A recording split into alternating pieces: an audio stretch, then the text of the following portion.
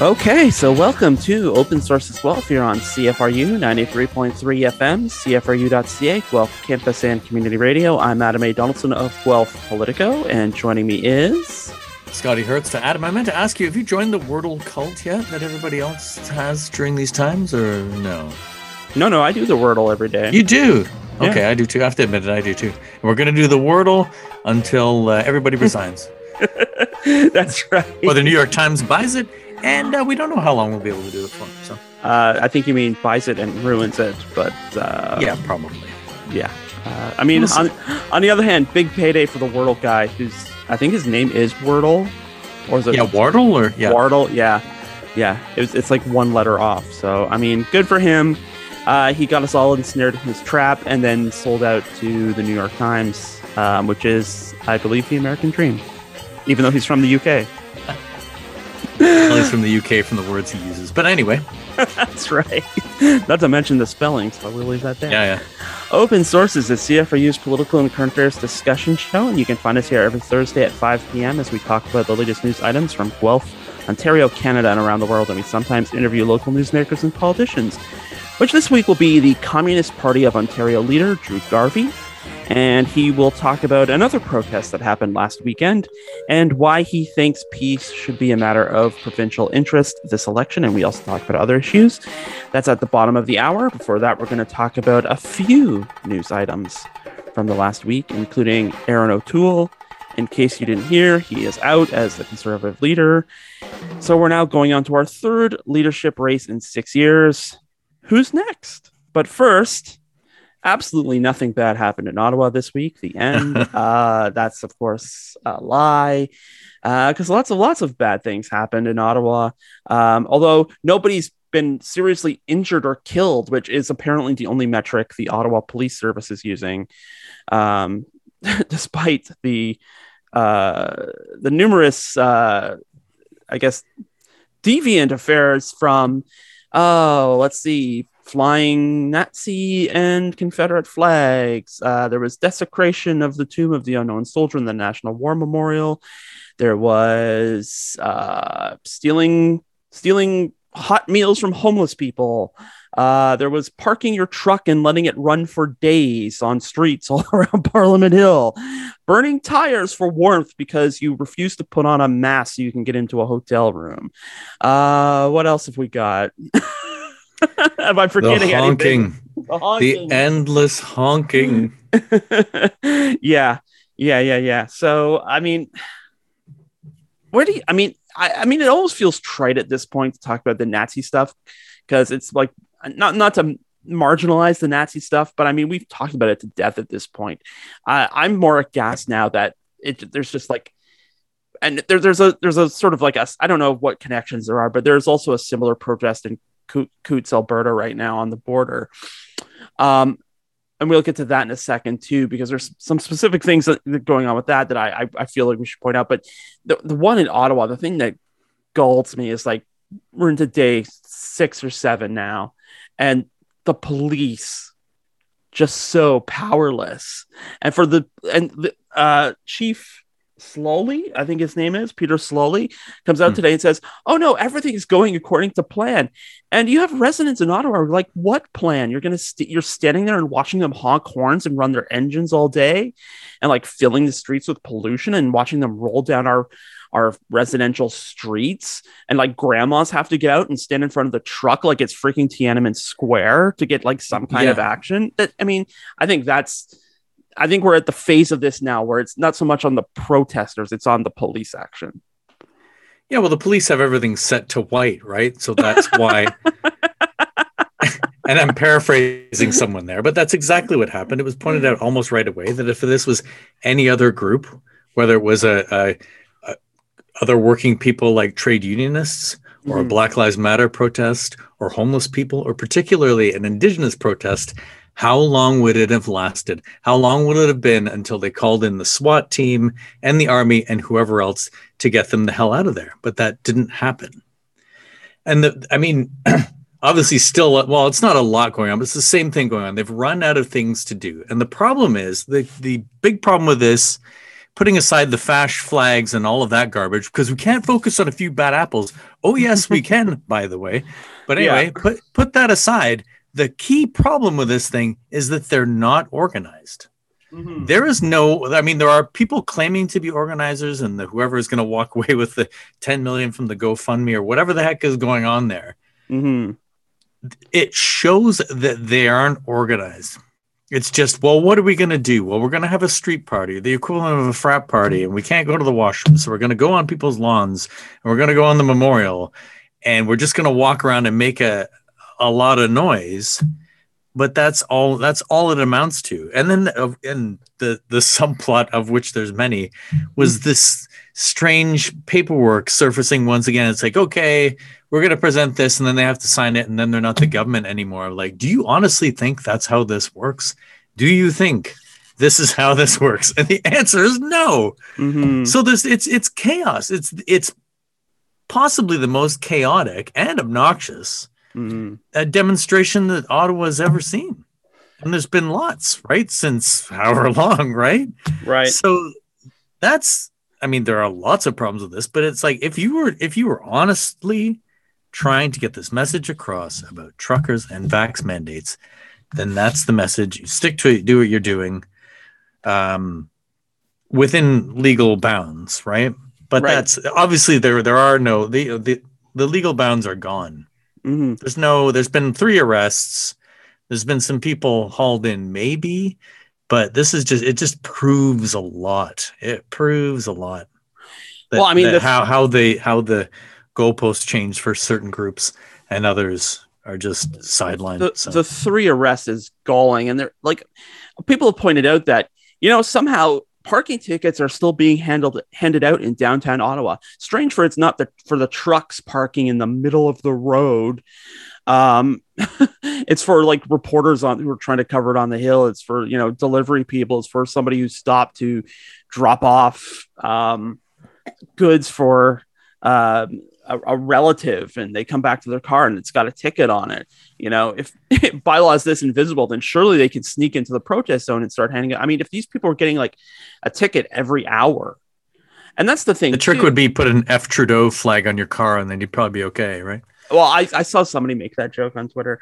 No, but I didn't. But to get back to the point about like a few bad apples, you can point to the Nazi. I mean, one of the most galling things was Michael Cooper, who was doing an interview with like a Nazi flag behind him. He's like, Nazi flag? Where's a Nazi flag? But leaving that aside, you can point to the Nazis and say, okay, there's a few bad apples. Like a mess like this attracts people who want to make a bigger mess. Fair enough. But it's like the sheer like, it's like building it kind of case by case. You've got the Nazis and the Confederates. Okay. You've got the people who are harassing people in shops. Like the Redo Center has been closed for a week. Going in there and like saying, hey, take off your mask and show your smile. Blah. And then you have the people who are going into soup kitchens and stealing from homeless people. You got the people partying on the Tomb of the Unknown Soldier. You have the people relieving themselves on people's lawns. You have the people who are desecrating people's property. Like if there's a pride flag up, some jagoff will go and rip it down. There's the one story I saw on Twitter this morning with a woman said she was leaving her gym. She didn't take her mask off because, it's February and it's cold in Ottawa. So she left it on. Masks can serve more than one function, but she leaves her gym and some trunker rolls past her, slows down and starts yelling at her to take off her mask. And if she doesn't take off her mask, he's going to follow her home where he'll rip it off and rip some other things off. Get what he means? So, the proportionality of all of this, the tonnage of all this, it's not 1 or 2 bad apples. Yeah, you can look at a crowd and go, okay, here's 20 people, 1 bad apple. But when you get 1,000 people and there's bad apple in this group of 10, bad apple in this group of 10, at what point do you say there are enough bad apples to spoil the whole bunch? That is, I think, a question that not just the people in the crowd who are quote unquote the good ones have to answer, but I mean also people in people like Pierre Poilievre who are meeting with them. And it's like, oh, these are good played Canadian folks. They're I'm not sure why I did that voice for Pierre Poilievre, but it suits, it fits. it gets the point across. Yeah, and there's like a ton of Trump flags and paraphernalia. The police are saying, and I don't know if it's just on the basis of the Trump stuff and even American flags that are there. It's like, well, there's an American influence there. Mm-hmm. You don't say. Well, that is amazing to me, because it's like, it's supposed to be not the all Canadian protest, but it's so obvious the influence that's bleeding up. But people will have been saying, it's like, oh no, that's not us. That's not what it's about. It's like, if you go to a march or a protest where there are avowed racists involved who set the thing up, where there are people who talk insurrections, like, yeah, we're just going to go shoot everybody. If there's, cult members, whatever, then that's the event you went to, right? That's people know this. I do lots of marches and demonstrations. I was at the G20. There was a diverse range of opinion there. There were people ended up in that destroyed windows. You have to own that, right? You have to own that or disown it and say, there is a way to do that. And for everything that was going on, the G20 is very organized, but the police presence there was the most I've ever seen in my life. Phenomenal. Yeah. Ottawa can't rustle up enough people to deal with this. And now they're talking about calling in. This is for everything, whether it's COVID or other. Well, we should call in the army. Yeah. That's what it might take. They might need military style vehicles to move the damn trucks out of the way. But if and I'm sure you've heard it on there's little bits on Twitter and elsewhere. The horn honking. Oh yeah, the horn honking is like it was a woman in where is it? Is it Vanier? Like nearby, like nowhere near the downtown, and she's on the phone and doing this film and saying, "I'd like to make a noise complaint," and you can hear it. Like any of the reporters that are in the zone who have been abused, by the way, as well, most of them at least. Yep. Anybody who's there for any period of time is going to have hearing loss. And they're probably going to have Omicron at the end of it as well. There was reports of them being on the truck. Oh, I'm not feeling so good. You're partying all weekend. You're up all night. You're sleeping in a truck. You're all breathing on each other because you don't have masks. Yeah, you're probably going to get Omicron. And you're not vaccinated in all likelihood. It's like, yeah. And you're burning tires for warmth on a can. And, it's an environmental and health disaster. And to add to what you're saying too, there's one woman on Twitter who's sort of been tuning into the Zillow channels. If you don't know what Zillow is, it's like a walkie-talkie app for your phone. But they have like a Zillow channel for the convoy. They're kind of stopped using it because it's mostly trolls listening to them now. But like somebody tweeting everything they say, right? But you hear these discussions where it's like, we don't have any money to fill up. We don't have any money to get gas. Like, can someone help us out? And it's like, okay, well, where's this $10 million? Oh yeah. And it seems there seems to be a cognitive dissonance there. Somebody's raising $10 million for this. Are they not spreading that money out? But I mean, that's almost an entirely different subject altogether. It's one that I wish too that the national press would go after more than are there good people in this crowd of not so good people? But I do want to talk about the Coutts blockade because it's in Alberta where they passed this rancid Critical Infrastructure Defense Act in the middle of the first wave of the pandemic in 2020 so they could stick it to the Indigenous people who shut down one train crossing in the middle of nowhere west of Edmonton, and it was gone in 10 hours. Remember when you could take down a blockade in 10 hours with like a court injunction, police, and a bunch of local yahoos helping out? Apparently we can't do that anymore in downtown Ottawa, but I digress. But here it is in the middle of Coutts, like not in the middle of Coutts, but at Coutts, Alberta, at the border, you have all these truckers trying to bring stuff over the border. Where's all this concern about the supply chain? I don't know. Where's all this concern about the working man truckers? I don't know, because they're being stopped from doing their jobs and bringing stuff into the country. But Alberta has this law. They said was if you disrupt our critical infrastructure, we get to go in and break skulls. Not literally, that's not in the law, but I mean, that is essentially the essence of it. Yeah. and nothing. Several days later, they tried the RCMP gave a tepid attempt to get that block, and then a bunch more like zoomed in and like drove across farm fields. Where's the respect for our farmers, and to enhance the blockade, and crashed into a passenger vehicle. Yeah, and then assaulted the person that was driving it because they were all driving on the wrong side of the road to rush to the border. Yeah, but it sounds like there's been a break in that. There is an opening now, and they've kind of pulled to the side, and our traffic has resumed. To what degree, I don't know, but they're like, well, we could always close it again when we want to, because as one I'm not even going to say trucker, as a person there was like, because God makes the law, not the government. So I'm not sure who gave him his trucking license or whatever, but yeah, I don't know. I don't think he got it at church. But anyway, that's his philosophy, whatever. But same thing. There was a shot on the news of police moving in, but I think they were just moving in to talk. Right? They're just moving in to have a chat. Could you please move your truck? Rather than, as you said, the heavy-handed response that comes with every single other situation like this. Just try it. Just anyone else try this and see how long it lasts. Yeah. Minutes, probably. You'll never be able to convince me that if the people in Ottawa were Black, Brown, or Indigenous, this would still be happening. It would have been done on Saturday. But and it's kind of like the U.S. Capitol in that there is some crossover between federal jurisdiction and the city of Ottawa. But so what? I'm sure they have a relationship for anything that goes on at Parliament Hill, whether it's Canada Day, which always has way more people than anything going on in Ottawa right now.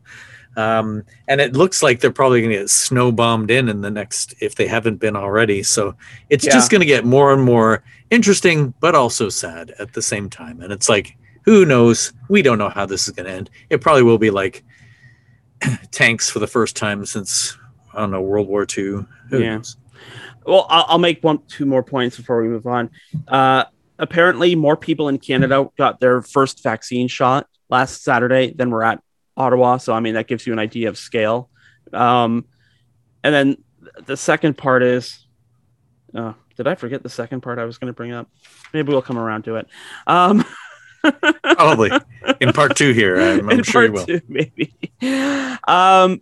This is still kind of breaking news as we're recording. Erin O'Toole is definitely done. A vote in the Conservative caucus, he lost 35 to 73, if I've got my numbers right here. 73 to 45, I think was the... So either way, he lost. 75 people in the Conservative caucus that he is done. He has resigned as the official opposition leader and the leader of the Conservative Party. That is going to kick off a new leadership race in the Conservative Party. They are in the process, as we're recording right now, of choosing the interim leader. There are at least a dozen different candidates who may be interested in that role. But I got to say, like, when I woke up on Saturday morning and I saw Erin O'Toole and met with the convoy and had taken several pictures with them, my first thought was he's never winning an election again, because that's going to be. I mean, I keep thinking about Stephen Harper coming out in favor of the Iraq War, and he was still getting tagged with that in Liberal campaign materials in 2011, and. Yeah, that was going to be, those pictures were going to be stapled to every attack ad on Erin O'Toole and the Conservative Party till the end of time. And I mean, to watch him implode like this, I mean, I find it kind of disappointing because it seemed like he was doing a genuine pivot to the center in the last election. But I think what has sort of done him in, and I was watching Evan Solomon earlier, believe it or not. Almost got the beer can to the head. Yeah, that was something. Yeah. I mean, I hate Evan Solomon as much as anyone, but I wouldn't throw a beer can at him. But I might sit out in front of his house and honk my horn until he quits TV, but that's another story. But no, he was saying like his source in the Conservative Party, like it's the flip-flopping, and I can't blame them, because in 2017 he runs as a moderate. In 2020 he runs to not the far right, but to the right. He's talking about cancel culture. He's talking about take Canada back. He's talking about free speech on campus. in the election, he pivots to the center. First action in Parliament is like conversion therapy ban passes with unanimous consent, no conservative pushback. All right, now it seems like we're onto something. And then immediately with this convoy, he pivots back to the right. And so who is Aaron O'Toole and what is the Conservative Party? I think those are questions that we're going to have to get new answers on in the next couple of weeks or months. Yep. I had a feeling that he was done when it was Tasha Karadan. The headline in the National Post came up. I didn't read the article, but it said, Aaron O'Toole is done. So when the National Post says that, days before it happens, you know it's going to happen because it will happen, right? Yeah. You don't even need to read the rest. And it looks like the let's call them the right flank is winning. And I saw one interesting theory today saying, was it the convoy that finally did him in? Mm-hmm. Was it trying to navigate that whole thing? Because as we know, there's people who are sympathetic to it, like the Michael Coopers. What's with that guy? Anyway, Michael Cooper, Poilievre, who is being touted like widely and I laughed right away. I was like, oh yeah, Pierre Poilievre is going to be the next leader. I was like, really? Are you sure about that? It's possible that he is, but I shouldn't say never because I said the same thing about Justin Trudeau years ago. Like, he'll never be the prime minister. It's like, Canada will be a very hilarious country, and this show will be a treat to listen to if Pierre Poilievre becomes prime minister. But we do know that whoever becomes the interim cannot become the leader, so that will eliminate one of them. But I was thinking about this with Maxime Bernier circulating. Like, all of there's part of the atmosphere there is like, think back to 2017. Like, how different would this have all been if Bernier had won in the whatever the heck it was, the 13th round against Andrew Scheer? Mm-hmm. Would he have gone as far right as he did if he had gotten the gig? Would he have been able to, keep the balance between let's just call them the reform forces. They call themselves the grassroots, but they're really the Republicans, right? The Republican wing. The fundamentalists of the, I don't mean that in a religious way, although there is an angle to that, of the conservatives, keeping the corporate types and the social conservatives together is the trick. And say what you will about the man, Harper was able to do it. Mm-hmm. Harper, with the merger of the parties and all of that and creating the Conservative Party, he was able to do it. No one has been able to do it. And they're burning through people like the Liberals did at that one point, right? It was Ignatieff, and then it was, they're in that spot right now. And if they can't create some level of unity, even no matter how tenuous, like it's just going to be Liberals for the foreseeable, right?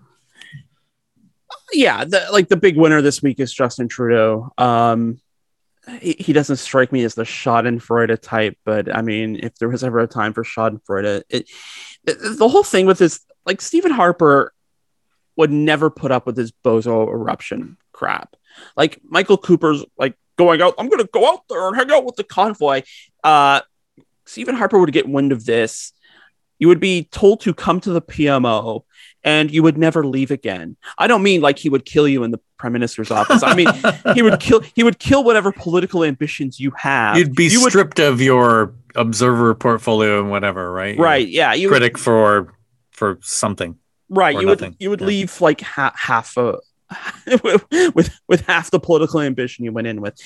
I mean, at the end of the day, Aaron O'Toole, I put this meme on Twitter, this quote from The Simpsons. He was too crazy for Boys Town. He wasn't crazy, or he was too much of a boy for Crazy Town, and he was not crazy enough for Boys Town. So he tried to play it both ways. You can't play it both ways. He had to, like, he could there.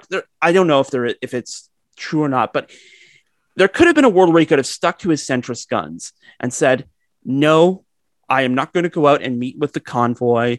Like, they are doing harm. I am here to criticize the prime minister and the government on like scientific, data-driven grounds. I don't think what they're doing is the right call. Like, he could have done it that way, but instead he tried to play it both ways. And the idiocy of this, and this goes to Poilievre too, if he thinks he's going to sidle in and scoop these people up and bring them back to the Conservatives, they're not interested in joining Poilievre. They're interested in, like, they love Bernier. Bernier's their guy. They're not going to abandon Bernier. Some might, I suppose, because a lot of these people are power hungry. Certainly the post-millennial did their part by endorsing Poilievre over O'Toole on the weekend. But like in terms of the mass, I mean, if we're talking like 5 to 8% support, and that's kind of where it's at, you know, you're not going to get all that 5-8%. They're not going to abandon Bernier because Bernier has been ideologically pure this whole time. He hasn't been back and forth. Like pushing 1 million votes, right? Yeah.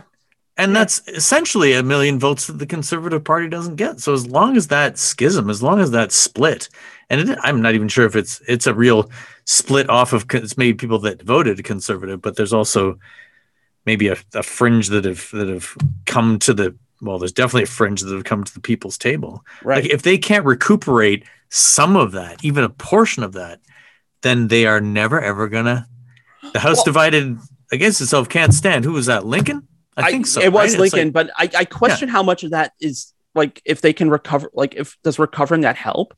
Like if they still won, you know, more of the popular vote than the Liberals did, but despite that big split with the PPC, you know, they're still,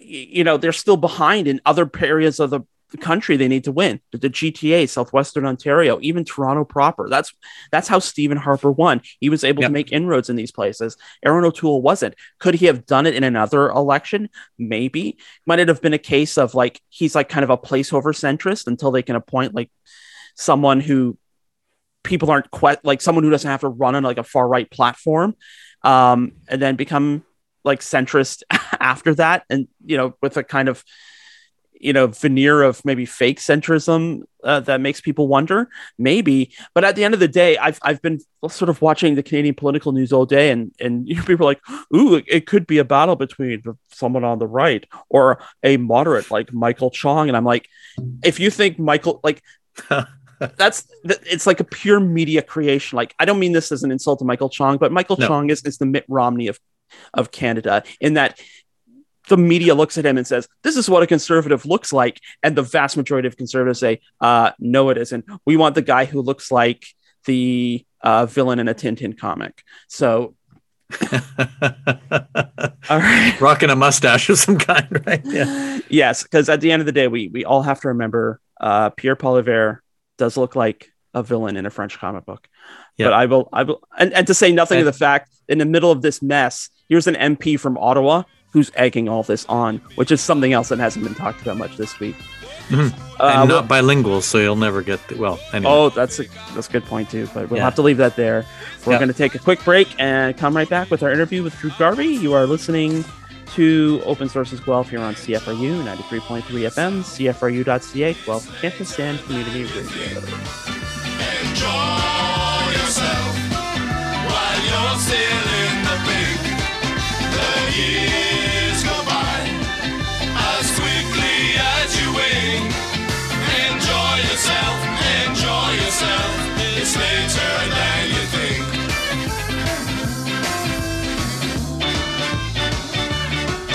Enjoy yourself, it's later than you think. Enjoy yourself while you're still in the pink. The years go by as quickly as... Well, I hope that song plays me out one day, as it does so many other people. I guess we'll send that one out to Aaron O'Toole. That's our Royal Cat Records pick of the week. Royal Cat Records, 21 Macdonnell in the downtown. The song was Enjoy Yourself. A classic British and other places end of the party song, and a cover of a cover by This Specials. Mm-hmm. And the album is called, I think it's called More Specials. I'll have to double check my notes, but almost 100% sure. Mm-hmm. If you're going to say these things, you should know. Yeah, it's More Specials, I'm pretty sure. Mm-hmm. I see you're putting as much preparation into our show as Joe Rogan is putting into his show. Google things as we talk for 4 hours about, I don't know, lobsters. Yes. Well, we reached out to an old friend. He was very involved in the Guelph political scene. about 10 years ago. Now he's a big shot provincial party leader. He's the leader of the I almost said the Conservative Party of Ontario. Whoops, that's a Freudian slip. The Communist Party of Ontario. His name is Drew Garvey. And we talk about all sorts of things. We talk about what he wants this coming election to be about, what he's going to be running on as the Communist Party leader. And to begin with, we talk a little bit about a protest he was at last weekend that did not get a lot of attention, probably because the people who were protesting against World War III over Ukraine were not stealing hot meals from homeless people. But we will leave that there. Let's talk to Drew Garvey, who we caught up with earlier this week over the Zoom. So, Drew Garvey, welcome back to CFRU. How are you doing? I'm excellent. Thank you so much for inviting me. It's been a long time since I've been on CFRU. Well, we're glad to have you. I wanted to talk to you first about anyone who follows you on social media knows you're promoting some protests this weekend, but it's not the protests everybody's talking about. So what protests were Drew Garvey interested in this weekend? What was important to you this weekend? Yeah, well, I mean, preventing World War III should be more on the. I would have hoped that it would be more on more people's radar, but it seems like the show in Ottawa is the thing everybody's talking about. But there is a real potential with the escalations, trying to bring Ukraine into NATO and the troops on the border with Russia, although they haven't left Russia, which is an important thing to note. These are two of the world's biggest nuclear powers. So we were involved in a number of no war with Russia rallies across the country. Mm-hmm. Did that get good turnout? I unfortunately didn't see any news coverage about it. Did that sort of break through the noise for some people? Yeah, I mean, for some people, it's we've noticed. I guess it's about almost 19 years since the big 2003 Iraq War mobilizations, where there were hundreds of thousands of people out on the street. Unfortunately, that is no longer the case, and we could talk about that for several reasons. But I think there's been a lot of just propaganda put out there around responsibility to protect, and that Canada has this role to play to stop the big bad Russians, and some of it plays on the Cold War, although the Soviet Union's clearly not around anymore. So no, I wouldn't say that we're close to mass opposition to preventing World War III, but we do need to get there. And this weekend was a pretty good start. I mean, we did get a lot of honks and support and whatnot in downtown Toronto. Well, that's good. Since you are a provincial leader, actually, I'm going to ask you about this first, because this kind of goes along with what's happening in Ottawa, what's happening kind of just generally. And I'm sure you've seen this too. People who are protesting vaccine mandates and vaccine certificates and masking. A word you frequently hear used to describe it is communist. It's communist, all these mandates and all these rules. Would you mind taking a minute and explaining why it's not communist, seeing as how you are the provincial communist leader? Well, maybe I'll just be like contrarian or whatever. I think there's some nugget of truth to saying it's communist, because I think what they're trying to say is that there's these laws, whether it be whatever lockdowns or partial lockdowns or whatever, any kind of public health restrictions are infringing on somebody's right to do anything they want whenever they want. So just kind of libertarianism, So in that sense, yeah, I mean, we live in a society, so you do need to do things that are determined by law and by the circumstances. So yeah, I mean, and you've seen in socialist countries, actually, you've seen in most cases a far greater ability to mobilize health resources in a way that can actually roll back the pandemic. So you see that, just in terms of the death per millions in China, or even in Cuba or Vietnam, the numbers are way, way lower. Mm. So in a sense, yes, public health restrictions are at the very least, some kind of, you could say that they're related to socialism or something. And in any case, it's not just rabid capitalism of like, no government regulation or what have you. Only the strongest will survive. But no, I mean, Justin Trudeau is not a communist for sure. Whether he's related to Fidel Castro or not, I don't know. And this is the ultra-right conspiracy theory, right? Yes. But no, Justin Trudeau and the Liberals provincially, and even the NDP, the NDP is courting big business, but I'd say the Liberal Party definitely represents big business. Mm. And these people are fundamentally against socialism for sure. But it's, I think what people are confused about is that, different sections of business want to bring in some public health guidelines in order to like flatten the curve, so basically things don't really go to hell, Right. like fully to hell. Mm. But they're willing to tolerate a fair amount of death and destruction, as we've seen, in order to keep the economy going, which means keep the people with money making more money, which we've absolutely seen during the pandemic. But, and then there's the ultra right, the People's Party folks that are in Ottawa, they want no restrictions. So like absolutely live in the moment, whatever happens, the strongest will survive. And that's where you get the kind of fascist mentality of just rabid libertarianism and stuff. I would point out that everybody thinks they're the strongest in that camp, which is kind of I was going to say kind of delusional, but I mean it not in a clinical way, but that is kind of in the back head of all of this is everybody thinks they're the strongest, and that if they are the fraction of 1% that catches COVID, they will not die. They will not be that person that dies from COVID. So, well, good luck. Yeah. All right, I do want to talk about election stuff. In terms of what do you think the big issue, if there is like sort of one big issue, is going to be at this election, and is that separate from, sort of what your party is going to be pushing for? Do you think is there a difference between what do you think the big issue is going to be and what you as the leader of the Communist Party is going to fight for? Yeah, what we think it should be versus what it probably will be, or something. Yeah, okay. Yeah. I don't know. I mean, this is a pretty unpredictable election. At least I'm having trouble predicting it a few months out.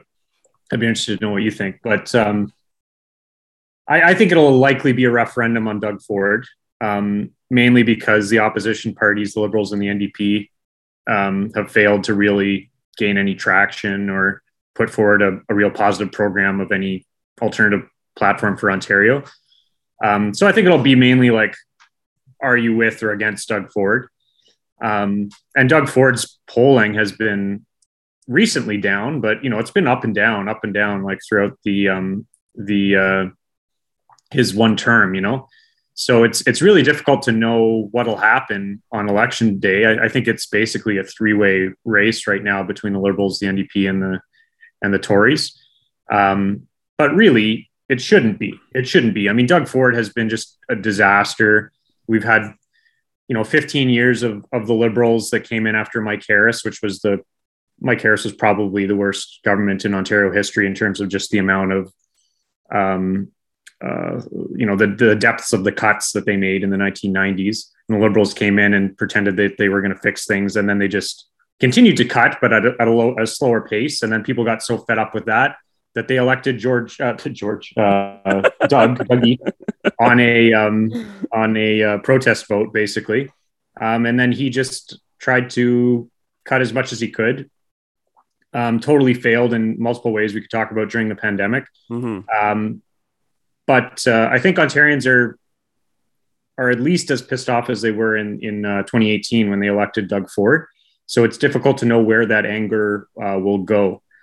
In terms of the Communist Party, I mean, it shouldn't be a referendum just on Doug Ford. Absolutely, we need to get rid of Doug Ford if we're going to bring in any kind of real change. But that's one step on a path to win fundamental change that we really need in Ontario. and we need it in Ontario and around the world because we've got climate change. We were just talking about what's going on in Ottawa. We've got a rising alt-right and potentially fascism. And the only way that's going to be combated is if people are given a fundamental difference in terms of raising their living standards and wages, as opposed to continued austerity and worsening living standards, which is really giving rise to a lot of this kind of anger and ultra-right stuff that we're seeing. Yeah. And then of course war, which we will definitely not be talked about during the provincial election, but should be, because with the new Cold War on China, especially, this is not, the Iraq war was terrible. We had 100,000 people out in the streets to oppose the Iraq war. Led to 1 million deaths in Iraq. Absolutely terrible illegal war. And Canada was even, not directly involved, but well, it was in the end, Iraq War 3 or whatever. But a war with Russia or China, like that's a world war. That's a real catastrophe. So that should be on people's radar too. Maybe we could take a minute because, Ontario doesn't decide to go to war. Canada does. So just looking at sort of the jurisdictional nature of this, how does making sort of war and international diplomacy like a provincial issue, how does that work?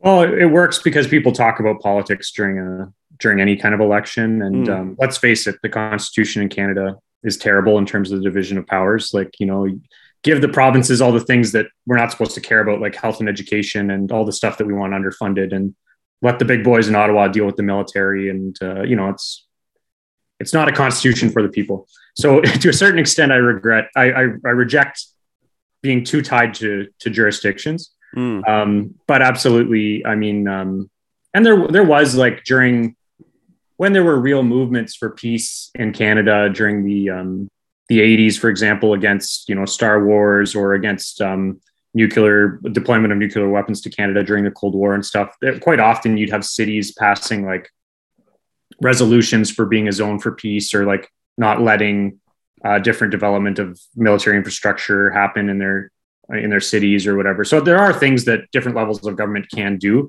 to speak out against war. But yeah, it won't be the provincial government that sends in the troops or whatever. We have to choose to make it an issue, is what you're saying. Yeah. Yeah. In terms of, some of the stuff you were talking about, things like healthcare, things like, securing good work conditions for people. We're talking about the broader issues of the social safety net, which I think everybody has seen take the strain during the pandemic.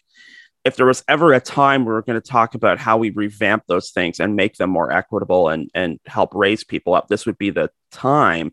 Do you have a sense that people are ready for that kind of big conversation about how we revamp those things like ODSP, where you still get $700 a month and rent is, twice that for a 1-bedroom apartment, even someplace like Guelph, just things that, we set up in the, the 70s and the 80s, and we just haven't updated yet. Is there an appetite for those big conversations, do you think? Yeah, I think there is. I mean, you see that quite often. Well, yeah, I mean, even the mainstream parties or the big corporate parties, like the Tories even, like they understand it. That's why they're doing this whole working for workers pivot. Doug Ford's now working for workers, talking about what's the new affordable housing task force and stuff that they're doing. So they're trying to harness this stuff. I mean, it's all BS. I mean, this is the same government that canceled the $1 raise to $15 an hour in 2018, which cost minimum wage workers in the province over $1 billion at that stage, and now they're bringing it in this year and pretending that they're doing workers a favor. And then the question about affordable housing. I mean, this task force they've just struck is filled with bankers and developers, and they're talking about just letting people build wherever they want. That's the solution to to housing. No, it's the developers and the banks are the ones that got us into this mess in terms of having one of the worst housing bubbles on the planet, especially in Toronto, but now it's all over Ontario. So yeah, I think people are paying attention to it, and you can even see it. The people that are offering false solutions. But yeah, I mean, absolutely. Especially during the pandemic, with CERB, and people saw that governments can bring in real programs and spend a lot of money really quickly. Whereas before, it was like, well, I can't do that. It's, just austerity. But, they spent over $100 billion on the wage subsidy program, which I think we're going to be finding out for years that it all went to the corporate executives and stuff and didn't actually get trickled down to wages. But CERB, to a certain extent, was direct support for people. And it wasn't enough, $500 a week, but it's a hell of a lot more than ODSP, like you were just saying, or even social assistance in Ontario. So yeah, I mean, the money's there. The money's there. People have seen it happen recently, and the Liberals and the Tories are pretending that they can do something. So I think the conversation is there. It's just the real solutions are not getting put out there. And even the NDP, to a certain extent, they're not advocating any longer for universal social programs or like significant changes in terms of living standards. So they've really failed to put forward the things that would really galvanize people and expose what the Tories have on offer, which is just nonsense. So that's why we need to, we'll be pushing real demands like raising the minimum wage to $23 an hour, which is a living wage in the province, doubling social assistance rates, bringing in a guaranteed annual income, which would be associated with that. So not a universal basic income, but a guaranteed annual income where everybody would get at least double the current social assistance rates for a living wage. And then the housing, this is a huge, I'd say one of the sharpest attacks on people's living standards these days is housing. Just rent going up incredibly, and it's projected to go up another 10% in the next year in Toronto. So we need real rent control, not only rent control and vacancy decontrol, but like also rent rollbacks.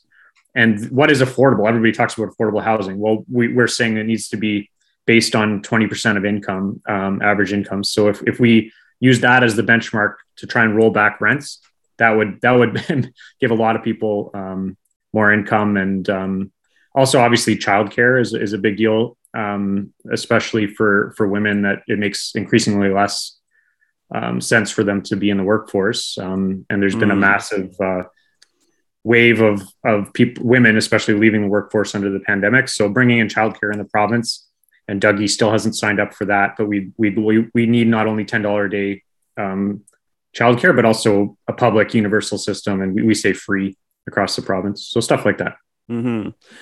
But as you pointed out, Ontario is the one province or territory that doesn't have a $10 per day childcare deal yet. That seems like something that's not great if you're going into an election. I guess the question is, if priority number one is to sort of get rid of Doug Ford, that's like not a guarantee, despite everything we've been talking about the last several minutes. I mean, just is this apathy? Is this, I don't know what it is. It's just, the devil, I guess, how do you propose? And I guess this speaks to what sort of the Communist Party itself can do going into an election as sort of like an influence, a kind of political influencer. But, as we were saying, it's a three-way race. It's not at all certain that Doug Ford, despite trips and, almost seemingly on a weekly basis, he still could be premier this time next year. Yeah, it's scary stuff. And I think, this pandemic really interrupted things in terms of his term. Like you saw some resistance, but there was a delay. I think people were, especially the labor movement, was kind of shocked that he got in. And there should have been a fight right away because we knew what was going to happen. I mean, he didn't really run on a platform, but we could have guessed what was going to happen, right? Buck a beer. Yeah. So there was a bit of pushback around the Toronto Council stuff in that fall. Remember fall of 2018, he went after Toronto Council during the election. There was some movement building, but it was really 2019 when he brought in that really harsh austerity budget, restructured healthcare, went after the teachers, cut a lot of funding out of education. And then we started to see, some big demonstrations at Queen's Park. And then we saw the teachers strike, which was getting a lot of support. And then there was a couple high school walkouts with like hundreds of thousands of kids involved in 2018, 2019. So there was a bit of fight back there, but then the pandemic really brought that all down to a grinding halt, right? And I think people have been more focused on Doug Ford's pandemic response. And he got this whole second honeymoon, remember, at the beginning of the pandemic? It was like, oh, well, this guy's better than Trump because he is not totally downplaying the stuff. But he was better in speech, but not so much in practice, right? I mean, there was still, just mass death, preventable mass death in long-term care. And even up till now, he's giving out more and more licenses to some of the worst long-term care corporations that where most people died in, and just the lockdowns, the wishy-washy lockdowns that would drag on forever, and gave the ultra right a lot of ground and a lot of space to breathe. And there were protests here and there, especially a lot of health workers got a lot of play in the media and were speaking out. And so there was that kind of opposition. And you see that in the last year, I think, where his popularity has plummeted around when COVID has gone back up. So I think there is opposition to and an understanding of his particularly terrible COVID response. But I do think it's up to us, it's up to the labor movement to get out there and build escalating action and talk about his austerity measures that I think some people have forgotten about 2019 and the big austerity budgets then. And we got to put forward a fundamentally different alternative, which the Liberals and the NDP are not. So people have something to actually fight for too. So it's not just like, well, we'll move from harsh austerity to austerity light with the Liberal government or whatever. That's not really going to mobilize a lot of people. But I do think this spring leading up to the election is pretty critical in terms of having some kind of escalating action and real resistance to Doug Ford. Going back to 2019, I think would be good. My suspicion is no one is going to be running on austerity light, but that's pretty strong. Just to confirm, there's going to be a communist candidate in Guelph, in the proverbial hometown, where you're planning for that. Yes, we haven't signed all the paperwork or whatever, but that's certainly our intention. Okay. But Drew Garvey, it was great talking to you, and thanks for your time, and we will see you on the campaign trail. Maybe we'll see you even in Guelph in the near future. Yes, I'm looking forward to listening to your election coverage. Thank you. All right. Thank you. All righty. So that was Drew Garvey of the Communist Party of Ontario. He will, as people may have heard, he will try and be coming to Guelph in the election, presuming we're a little more relaxed with the public gathering things, next month. Or later this year. What year is it? What month is it? Who knows? I think I said this before. It's March 800th, 2020, right? But yeah. That's so that's 3 provincial leaders you've spoken to in the past while, right? So we'll get all of them on. That is the great question. 4 if you count Mike. I did count Mike. Okay, Mike. We did Mike. We did Andrea last summer. We did Stephen Del Duca, I think about a year ago. So that's 4 with Drew. And Drew, right, is missing. Well, and who is the leader of the Peoples? We'll never know. So...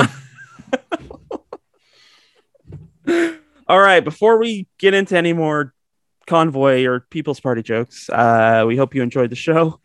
You can stay connected to us at our website, opensourcesguelph.com. We're on Facebook at Open Sources Newswire, and we're on Twitter at OS_Guelph. You can check out the show again by downloading it from our website every Monday. You can get it at the Guelph Politicast channel on Podbean, or through your favorite podcast app at Apple, Stitcher, Google, TuneIn, and Spotify. You can find me on Twitter and Instagram at Adam A. Donaldson, and you can check out my news and politics site at guelphpolitico.ca. I'm Scotty Hertz on Facebook, Scotty Hertz on Twitter. And for all things CFRU, check out cfru.ca/shows. You can find out when we're on again and off again and everything's going on again. Honk if you love open sources.